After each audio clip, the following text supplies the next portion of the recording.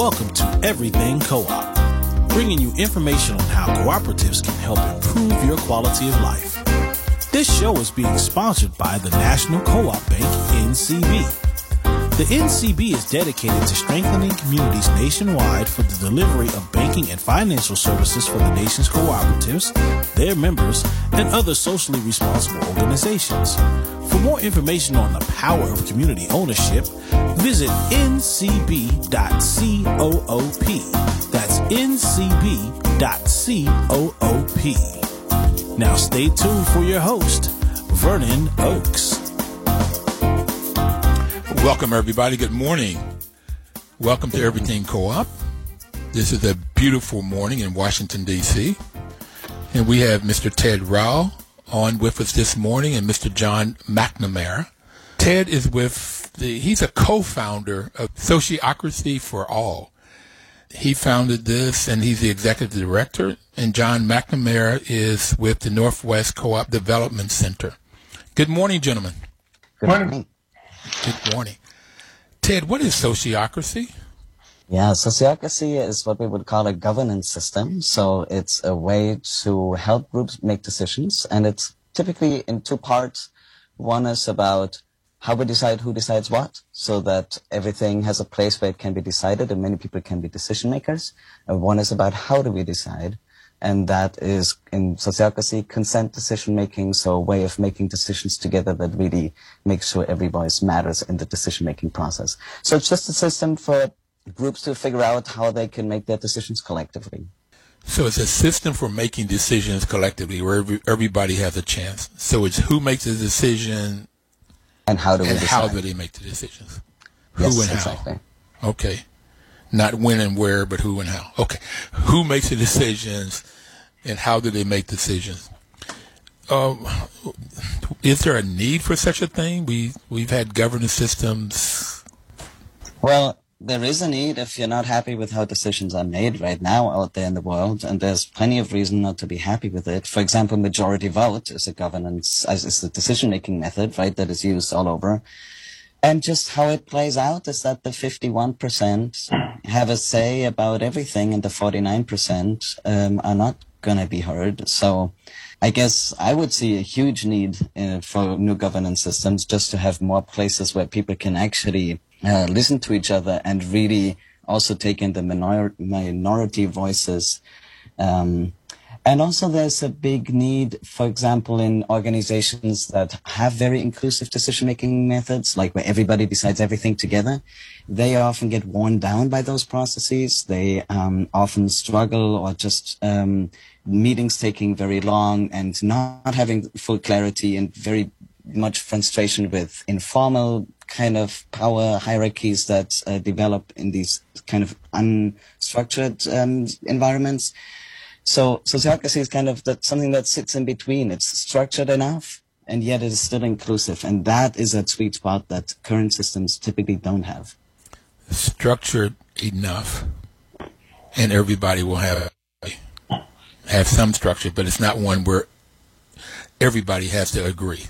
Yes, so let's go in a little more deeply into that. So what we do is we take all the decisions that could possibly be made in an organization and kind of chunk it down into, like, package it into something that's more manageable. And we say, okay, let's say marketing. You guys, this group of 4 or 5 people is now going to look at marketing, and that's the key point.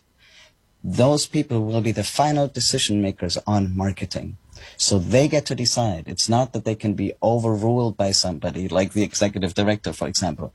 So that we take everything and chunk it, and then have those groups take care of it. So in that way, everybody who is a member of a group that is making decisions has a say there. And then in addition, we have systems so that people can give input to those groups, so that, let's say, the marketing team, if they make a decision that is a pretty fundamental decision for the organization, they can ask everybody else in the organization for their input, so those 5 can really make a good decision that is very much informed. But that creates some clarity on who decides what. And again, I want to emphasize, because people miss that piece, the point that those groups will be the final decision makers on those topics. So we really hand over the power and distribute it completely and say, okay, you guys work on it, you also get to decide. So that's a fundamental piece of sociocracy, the distributed decision making. Ted, I'm used to the hierarchy. So you have a head guy up at the top, and then you have, I don't know, a board of directors. If you're talking about you have a president, executive director, board of directors, different divisions, marketing, production, whatever. But the head guy has the final decision. And now you're saying, the head guy won't have the decision. The marketing group, if that's what this group decides, they'll have the decision on marketing stuff, and production will have the productions and distribution on this, whatever the groups are, then they have that power to make decisions as it relates to that. Yeah, pretty wild, huh? Yes, and the idea is really that we trust the people, right? That those who are the closest to the work actually know what should be happening. Because what we have in hierarchical situations out there, right? If you look at a company, the people on the ground know exactly what's working, what isn't working, but nobody really asks them. And sociocracy really flips that on its head and says, no, the people who are working on the ground, if we let them make the decisions, then it's probably going to be more related or like more relevant to what is actually needed and more realistic. Wow. The other piece is that it encourages more self-organization, right? If you think something needs to happen, form a team and go do it. And it's not going to be the situation that you have all these ideas that then get cut off by the people in power, right? So if there's energy around something and you get the mandate to take care of it, then you also do it. And nobody's going to shoot it down then. So I want to get John in this conversation here, but I got a whole bunch of questions like how did it get started, how is it going, blah, blah, blah. But John, you're from the Northwest Co-op Development Center up in Seattle, in that area of the world, Northwest. Why are you interested in sociocracy? I think sociocracy is sort of a native operating system for cooperatives. Cooperatives are based on one member, one vote. They're based on the concept, the values of self-responsibility and democracy and, equality and equity. And I think sociocracy is a system that actually has that built in. That, we often talk about one member, one vote, but I think sociocracy takes that one step further and says people should be involved in actually creating the proposal, not just voting on the proposal. And it creates a lot of buy-in. It creates a lot of strength in organizations because people are invested in decisions they help create, right? Instead of just voting on something. And so that buy-in really makes it strong and really makes it vital. And I think from the cooperative ethos, sociocracy is a perfect fit, really, in how organizations should run. And too often, cooperatives tend to model their competitors, which tend to be very hierarchical and majority rule, and that pulls them away from the cooperative model. I think we call it isomorphism in the management world, but it's sociocracy keeps those values alive and functioning in our co-ops. So what you just mentioned was principle number 2, democratic member control, one member, one vote. But the first one, co-op principle, is voluntary and open. Membership is open to anybody and everybody. And then there's a member's economic participation in co-ops. They put some money in, and if there's a profit, get some money out. And then there's autonomy and independence. And you mentioned that a little bit too, that the co-op members have to have control. So they have to have control. One member, one vote. And you're saying now, though, they get to vote on things under co-ops, but with sociocracy, they get to create that thing which they get to vote on. Did I summarize that okay? Is that Absolutely, and I would add education, information, and training too, because with sociocracy, even those workers in an organization that aren't actually members still participate, and so they learn about cooperative ethos, and that might lead them to choose to be joining the cooperative later on. But it will help them see the value and the cooperative difference as well. So you just mentioned the 5th principle, which is the main reason I started liking co-ops: education, training, information, that everybody throughout the organization gets trained, and a part of that is that the co-op needs to train the community about co-ops and legislation about co-ops. So that's a big one for me. Okay, so sociocracy fit in here. I wonder if that's going to be the 8th or 9th principle. Okay. Create that which you are going to vote on. So, John, as you're developing co-ops, are you recommending that they would use this model for their governance? I absolutely include that when I present on ways that they can make decisions, and I highly encourage sociocracy. Of course, it's up to them. I mean, we don't prescribe how people should run their organizations. We educate, we train, we give them the information, but it's, of course, it has to be something they choose to do that fits within their culture. And we talk a lot about how to create a cooperative culture, of course, and include that, but it's always up to them. Okay. So what is your, and the last 10 that you've done, that you've told, how many have chosen sociocracy, or do you have any sense of how that works? I would say when people hear about it and learn about it, they tend to gravitate towards it. They like it. It's always how much they adopt it. I think it's a very natural sort of feeling organization, but whether people go all in and do the prescribed model that Sociocracy for All teaches, or whether they take parts of it that really work for them, it varies. But I would say at least out of the last 4 or 5 co-ops, I would say 3 or 4 have taken some form of sociocracy on. 3 or 4 out of 5, that's 60-80%. That's pretty big. Okay. By the way, I've done a little training in sociocracy, and I like what I've learned, and I want to do some more myself. So I really like it from a standpoint that everybody, and maybe Ted, you can explain this.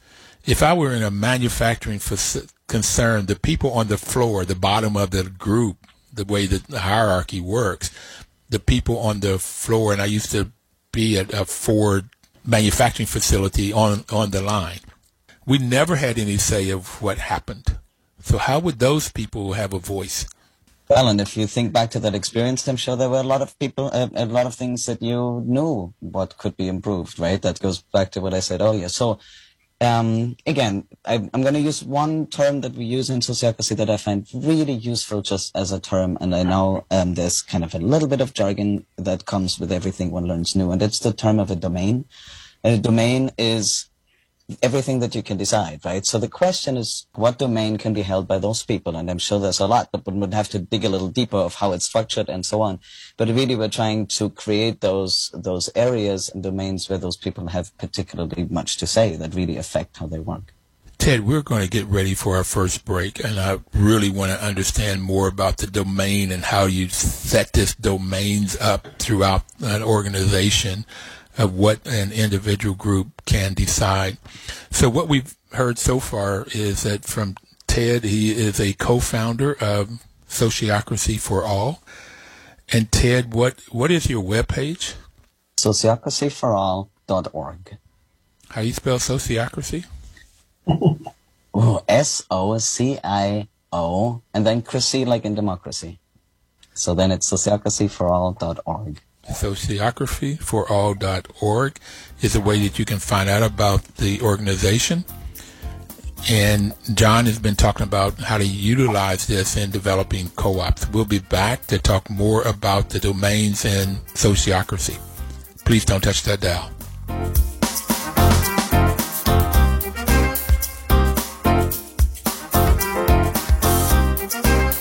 Your news talk station.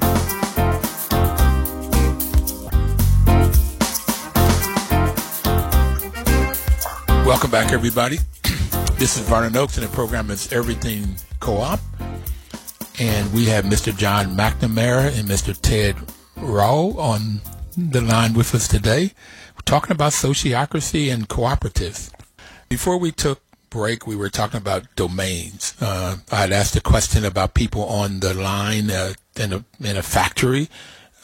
Normally in a hierarchy, they're at the bottom of the totem pole and they don't get heard.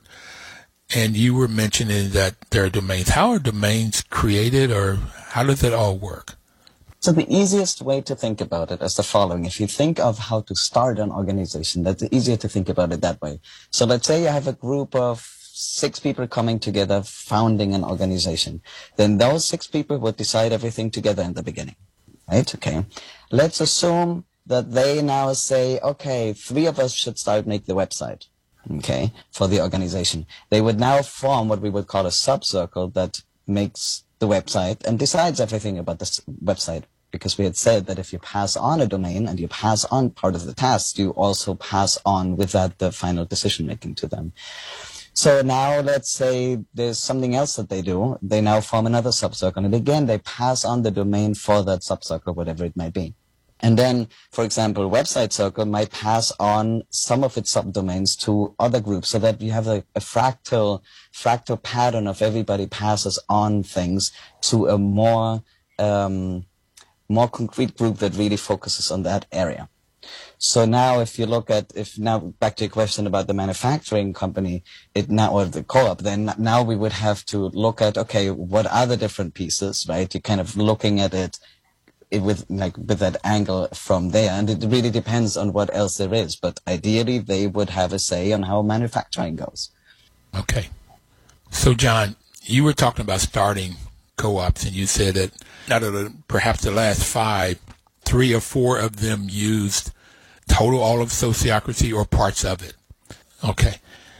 And what I heard Ted just say is when you're starting up a co-op, that's when those people that are starting it would make a lot of decisions about who will be in what domain.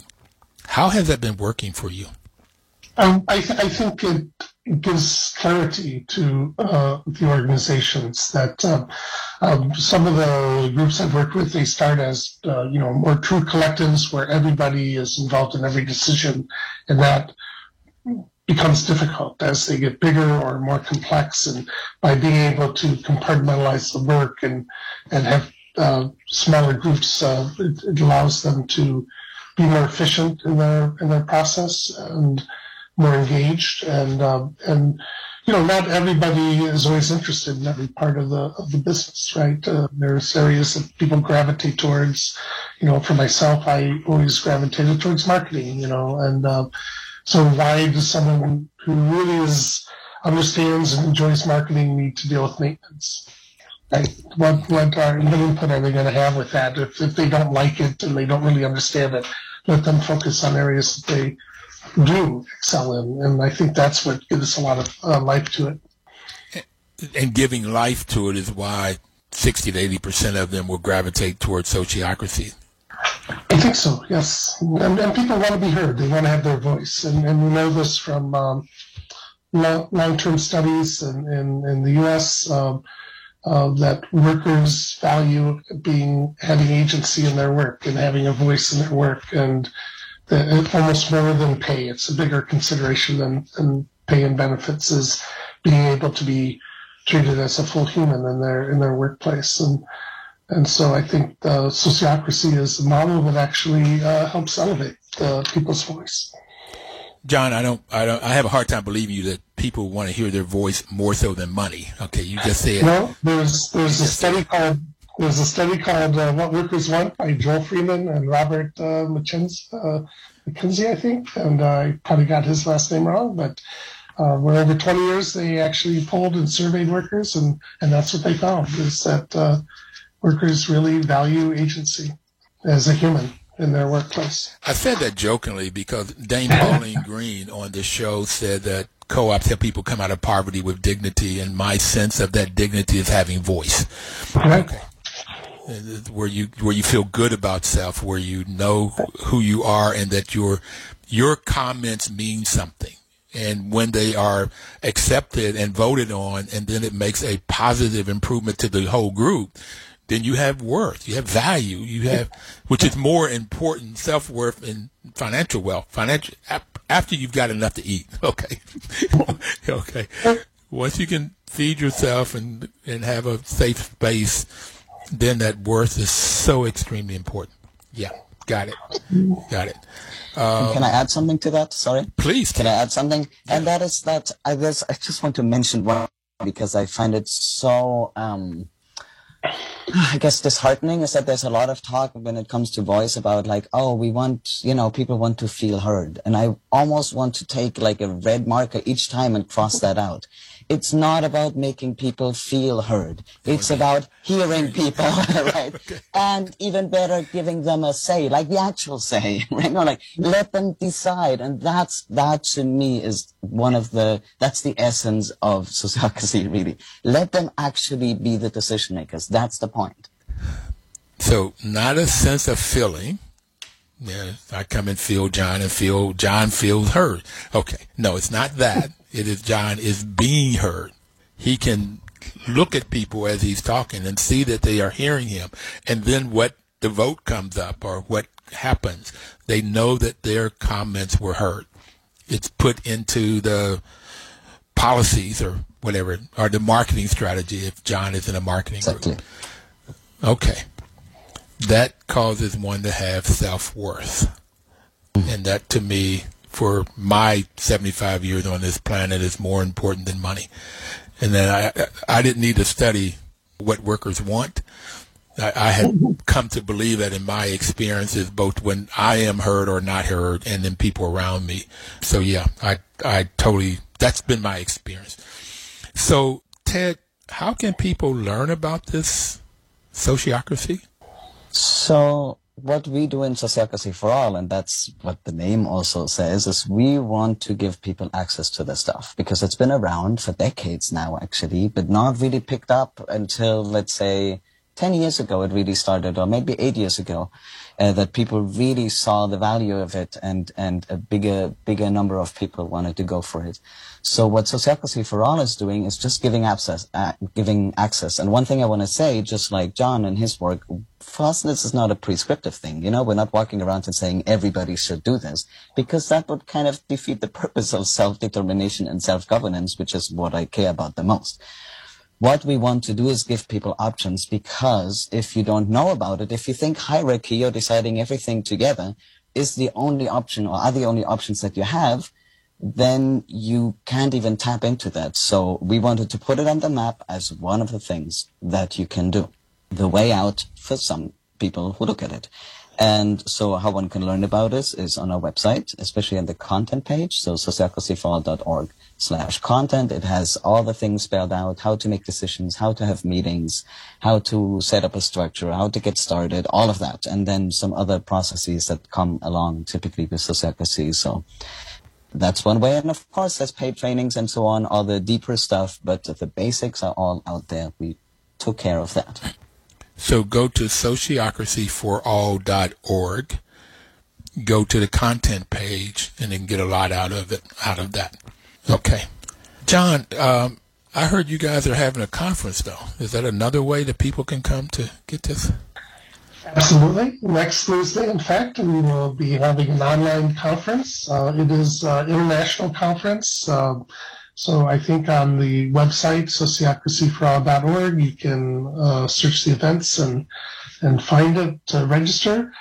It's going to be really exciting. There will be a session called that's basically sort of a 101 session for people new to sociocracy and also for people new to co-ops. So to discuss how the two work together and also really align sociocracy with co-op values and principles.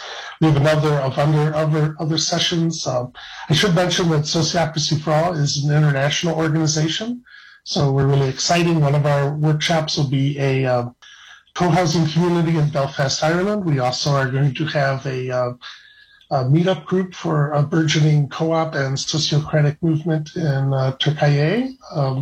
So the Turkish language will be spoken in that group. I'm not sure what our language options are for the entire conference, but there'll be a number of different sessions of learning about how sociocracy works within different cooperative movements. And I think it runs for 6 hours.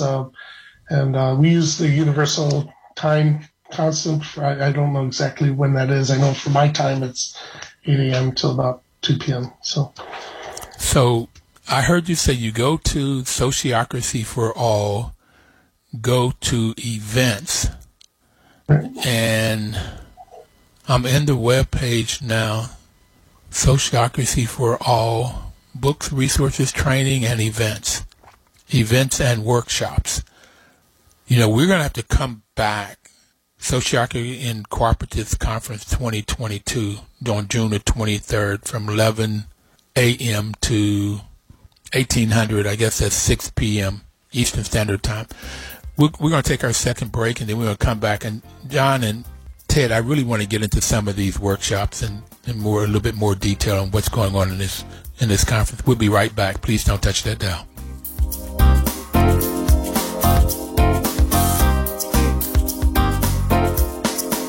Your news talk station. We're back, everybody. This is Vernon Oaks. The program is Everything Cooperative. This program, John and Ted, we've been on almost 9 years. October will be 9 years, and National Co-op Bank has been our sponsor throughout that 9 years. Cabot Creamery has come in this year, our creamery, to help us also. But NCB's mission is to support and be an advocate for America's cooperatives and their members, especially in low-income communities, by providing innovative financial and related services. So have either one of you gentlemen had the opportunity to work with NCB? Not directly, but the co-op, my home co-op, Union Cab of Madison, was founded with a loan from NCB back in 1979. So we were one of the first loans that they issued. So and what is that home co-op? Union Cab of Madison in Madison, Wisconsin. So Union Cab is 40-plus year legacy of the NCB. Fantastic. So part of the reason I'm here, I guess, today is because NCB was around in 1979, and I was only 15. They have been a great partner of the show because not only have they helped with money, but they've been here for the other things that we've been talking about: support, listening, hearing, giving advice. They've been a wonderful, wonderful partner. And Roberta McDonald was on the show from Cabot Creamery, and they are now pitching in to see how they can help us and how we can work together so we can support them and they support us. So I want to go back to the conference. John, you had mentioned one-on-one. Was that you that mentioned a segment of the conference where there's going to be some one-on training to find out what is sociocracy and what are co-ops? It will be sort of a 101, a basic level introduction. Oh, 101. Yeah, okay. That'll be with Andy Grant and Mark Simmons from the UK. For people who are new to it or are interested and are co-op or sociocracy curious, want to learn more about it, that will be a great session for people to put their toes in the water and check it out. So this is on the 23rd of this month, which is next Thursday. Right. And it starts at 11? Well, let's see, what would it be? It would start at 10 a.m. Eastern and run until, I guess, 4 p.m. Eastern. Is that right? Or, yeah, I think that's correct. What I just saw on the webpage was 11 a.m. Eastern and 6 p.m. That's right. You're right. The reason I want to get it straight is because I have my radio show from 10:30 to 11:30, so I missed that first half an hour, then I can hop on it after that. That's why I was trying to figure out when it is. And so folks from the UK are going to be doing this training. So because it's virtual, you can get people from all over and they don't have to travel. Absolutely. Which is neat. And the organization itself is international. We have members and participants from all over the world, and even a whole network that is for Spanish speakers as well. That actually came out of the co-op circle. One of its founding members was part of our co-op world, and one felt that there needed to be a Spanish language structure as well. Yes, absolutely. So Sociocracy 101 and Co-op 101 with Andy Grant and Mark Simmons, 11 a.m. Okay. So what is Adventures in Sociocracy at Third Sector Accountancy? What is that? Yeah, I think that is going to be talking about the startup process, but also how you manage growth, and especially when you have an idea in the co-op world and you have rapid growth. That's something that co-ops often have to deal with is how do you manage growth and maintain your cooperative identity and values. And they'll be talking about how Sociocracy engaged with that and allowed them to grow. And I should say that, the organization itself has done a lot of rapid growth over the last 5 years from our initial founding. So you're talking about Sociocracy for All has grown. For all, right. It started out as, I think, 2 or 3 circles and now has a huge network. So what's a circle? Ted, you want to answer? Yeah, a circle is, that's just the word we use for a team that has kind of that defined domain where we know exactly who it is and what they're doing. Yeah, and Sociocracy for All, we started with 2 people and then 3 circles and so on, and now it's, I think, 50-something circles. So that's quite a lot of people all doing their own thing. Ted, I got to go back a little bit. You all started with 2 circles, and now you have, did you say 50 circles? 50-something, yeah. Well, we started with 2 people. It was me and my co-founder starting it and saying, like, oh, let's do the Sociocracy for All thing. And when did you start? I should know this, shouldn't I? 2016, 2017, 2016 probably.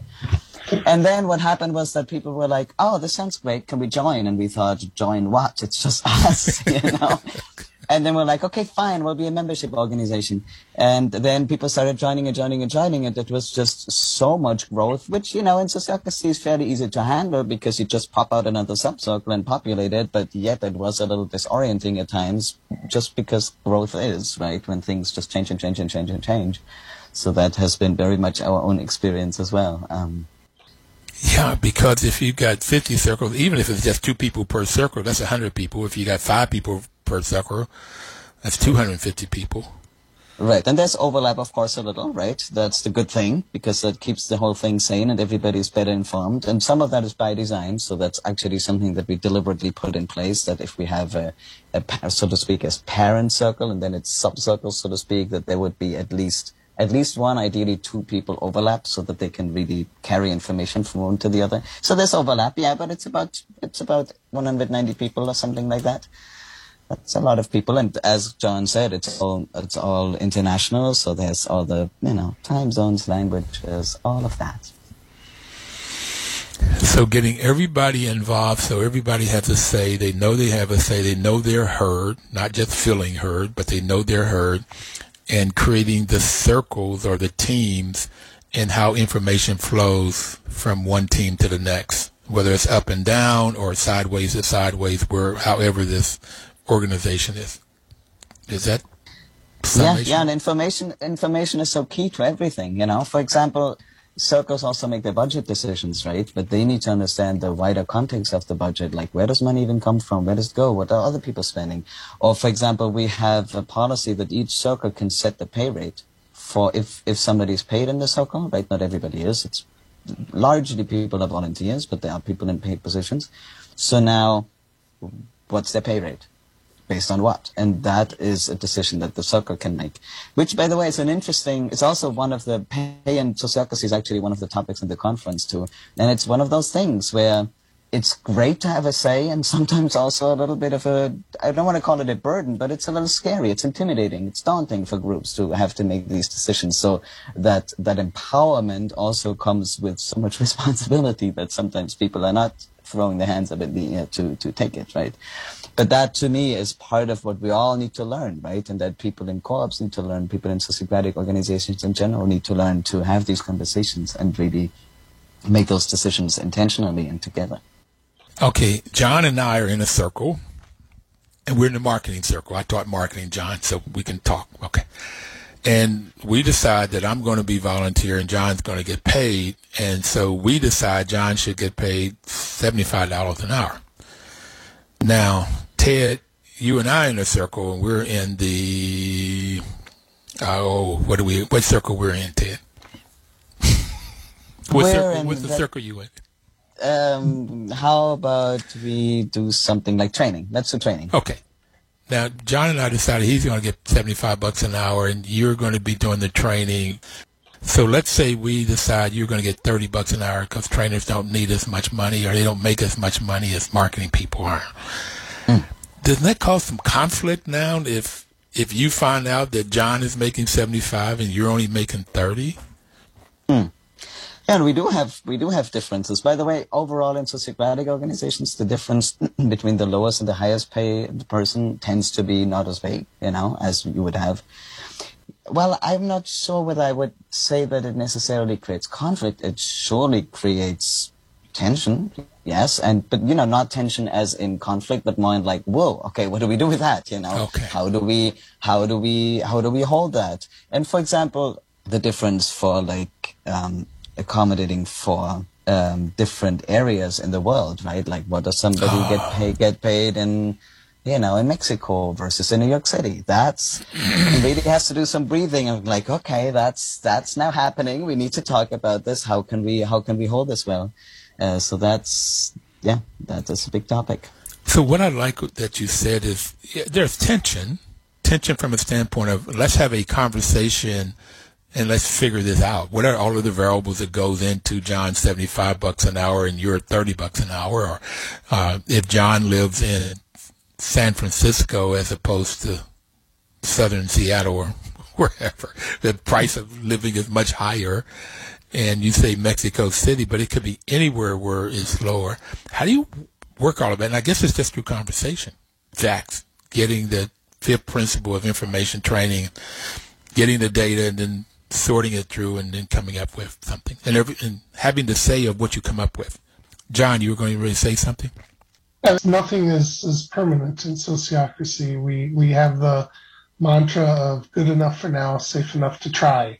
So people consent, right, to what they're getting paid, and they can come back and review it after a certain amount of time. And if that's not working, then they can bring the experience. It's almost like a real experiment. If you think about it, you create a hypothesis, you implement it for a time, and then you review it to see if your hypothesis was true, right? And that's how sociocracy works. It's an ongoing experiment, and so you always have the chance to revision. It's not like this is where you're stuck at for indefinite.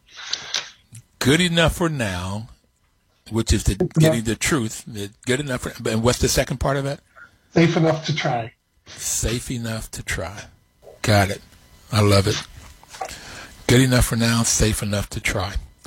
Okay, so we're going to go back to the conference. And in the conference, there's Sociocracy as a guide to our pay process in a worker co-op. That's the one I was referring to, right? That's what we're just talking about, too, huh? Right. Exactly. And then in particular, one thing that we've been asked to point out as the session on diversity, inclusion, equity, and justice that John, I think, already mentioned, but just pointing that out, everybody is very excited to have Jessica Gordon-Nemhard there to talk about that, because that's also, of course, one of the central issues when we talk about power and distribution of power and how to make sure people are heard and have a say. That's, of course, a huge topic that is really central. So we're going to take our break, and I'm going to come back and talk about the circular cooperative model in Turkey, co-creating a community of practice, but these different segments. And I want to spend a little bit more time talking about Jessica Gordon-Nemhard and her DEI, diversity, equity, inclusion, the talk that she's going to be talking about, because she's been on the show 4 or 5 times in these 8.5 years, and she's one of my heroines. She's awesome. Tremendous amount of knowledge the lady has. We are going to our third and final break. Gentlemen, I knew this was going to go quick with all that we could talk about, but we're going to take a break and we're going to come back, and I want to encourage everybody to go to www.sociocracy4all, hit content to understand what this organization is about. And if you hit training and events, you can come down to get information about the conference. We'll be right back. Please do not touch that dial.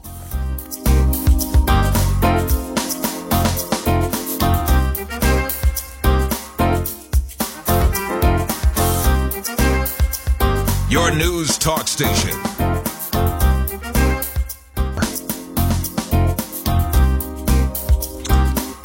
Welcome back, everybody. Information is power, and that's the reason WOL is a great, great partner for these last almost 9 years.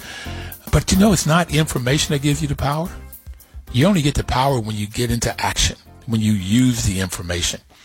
That's where the power comes, and you can get a lot of power, a lot of information by coming to this conference on sociocracy and co-ops. That's going to be next Thursday from 11 a.m. Eastern Time to 6. You can go to Sociocracy for All webpage, sociocracyforall.org, and get information about it. Ted, we haven't talked. How much does this cost? You are catching me completely drawing a blank on this one, because that is another one, an interesting one. There I'm, executive director of this organization, and the price for this conference was set by the Circle. So it's not I decide that. I can look it up here. It's sliding scale, $10 to $75, and suggested is $25. But I'm not a decision maker there. I'm sorry. The Circle decided that it's going to be a sliding scale from $10 to $75 with a suggestion of $25. Yes. That's the cost of this conference. So that first seems low. And secondly, why a sliding scale? I know you didn't do it as executive director. I got that. But why a sliding scale from $10 to $75? Well, do you want to speak to that, John, since you're in the Circle? I think it was actually the Conference Circle that set the actual price. And so the Conference Circle helps do the actual production of the conference, and the Co-op Circle, we decided to have a conference and we created the content, but then there's a Conference Circle and their job is to manage the conferences. But I think it's about understanding that there is an international basis, that for some people in some countries, $10 is a lot of money. And in some other countries, it's not as much. But also understanding that people should give people the opportunity to name their value for what they're getting. And so it's definitely, we want to be accessible to as many people as possible. And but we also definitely need to fund the organization as well. And so giving people the opportunity to pay it forward if they want, but also making sure that folks can also attend. Okay, so if I wanted to go, I could pay $10 or I could pay $75. I bet you could even pay more than $75 if you wanted to. I have been blessed enough, John, that you're absolutely right. If I wanted to pay more, and I believe in a God, so God has blessed me that I could pay more.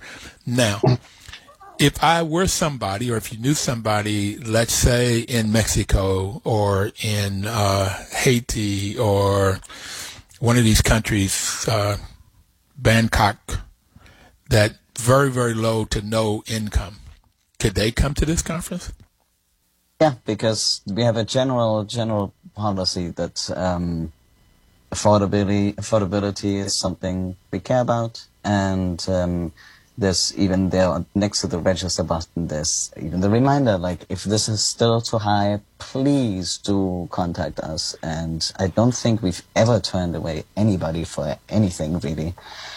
So yeah, affordability really, really matters. And I think one thing that we struggle with, just kind of from the organizational perspective there, is that some people forget, what the international context means. For us, we're very much aware that people come from all over, but for sometimes in the US, they lack that comparison with, like, you realize there's also people signing up for this stuff that are from countries that wouldn't be able to afford those $10. So where do you put yourself? There's actually a feature that I really, really like on this page, on the conference page, that is where you can click, check out your questionnaire, and it walks you through a few questions to just ponder of, like, where am I in terms of finances and how does that compare? Like, to really do a little bit of a self-assessment that's honest with yourself, so that you don't just go, oh, what's the lowest I can pay kind of thing. So where do you find that on this conference? Go to the register, to the bottom where the registration is, and then there is a check out our questionnaire thing, and then a pop-up comes up, and you can ask. For example, it has questions here like, are you and your family homeowners or landowners, and what was your education like, and things like that. So Do you have friends that you could ask for money if you needed to, and so on? Like, what's your context? Because of course, it's so many different situations for people. Right, there's a link to the question there, right there. So we are committed to affordability, to talking about sociocracy for all. Given the vast inequality on our planet, affordability is something we care about. If you would like to attend our events but have a hard time affording the tickets, you can contact us at events@sociocracyforall.org to get a discount. Okay, and there's unsure how much to contribute. Check out our questionnaire. Phenomenal. So you're living your mission. Okay. Trying to. Yes. It's always, and of course, I guess one thing I want to say about that is there's always balance, right? It's always about balance. Because, I mean, in the extreme case, which is not going to happen anytime soon, but in the extreme case, if we went bankrupt, nobody would be able to afford any, there would be nothing to buy, There would be no offerings, there would be no articles, there would be no website, and so on. So we're constantly trying to manage that polarity between, okay, how can we make it accessible to everybody, because that's what we're about, while still making sure there are offerings and we can, for example, pay our own people an actually living wage. That is something we're struggling with from time to time. So I would like to ask you about the circular cooperation model in Turkey. What is that segment about?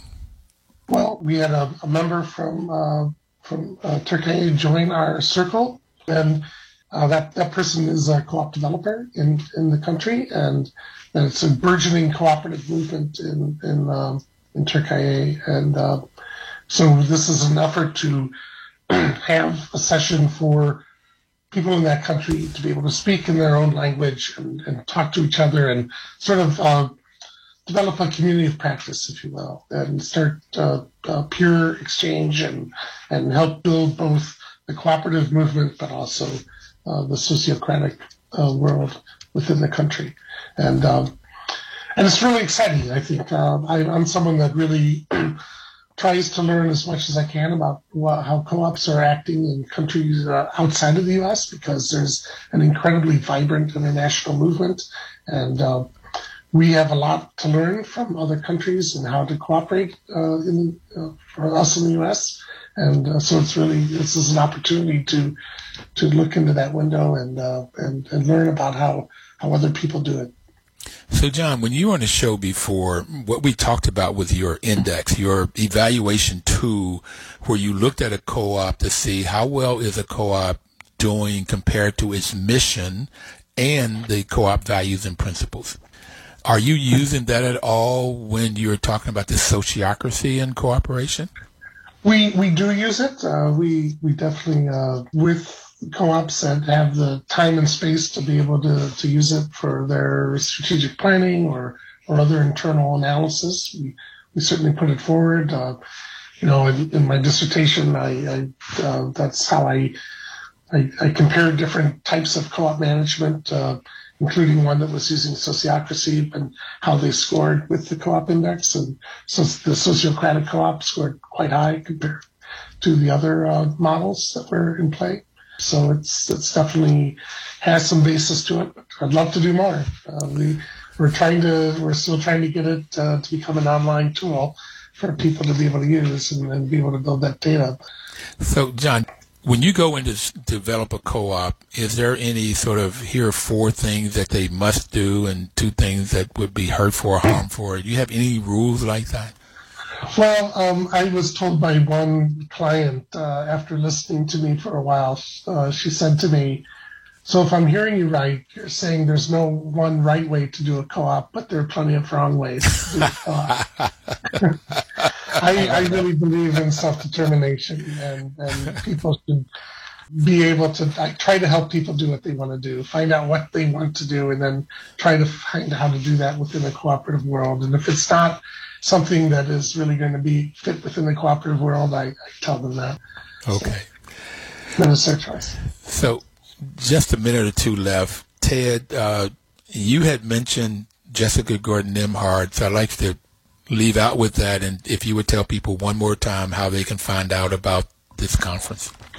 Sure. So you go to the sociocracyforall.org website and go to the tab on the top that says training and events, and then events and workshops.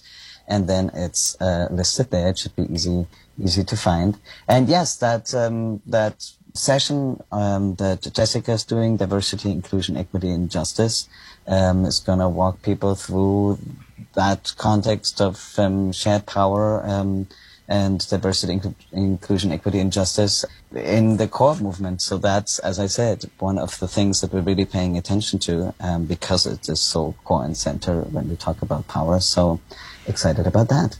And I would like to just also point out, Sociocracy for All has an incredible social justice statement on its website, and that was crafted using Sociocracy. It started out of the co-op circle, and it ended up going to the mission circle, and then the entire membership, and there's a helping circle to craft it, and it's an incredibly elegant statement that came out of the response to the murder of George Floyd a couple of years ago, and I'm really proud of not only of the statement, but the process in creating it, because it really is, and that's part of why we also really wanted to make sure that. Gotta go, brother. I'm sorry. I like it. I like what you're saying. Everybody, please check with us next Thursday. Your news talk station.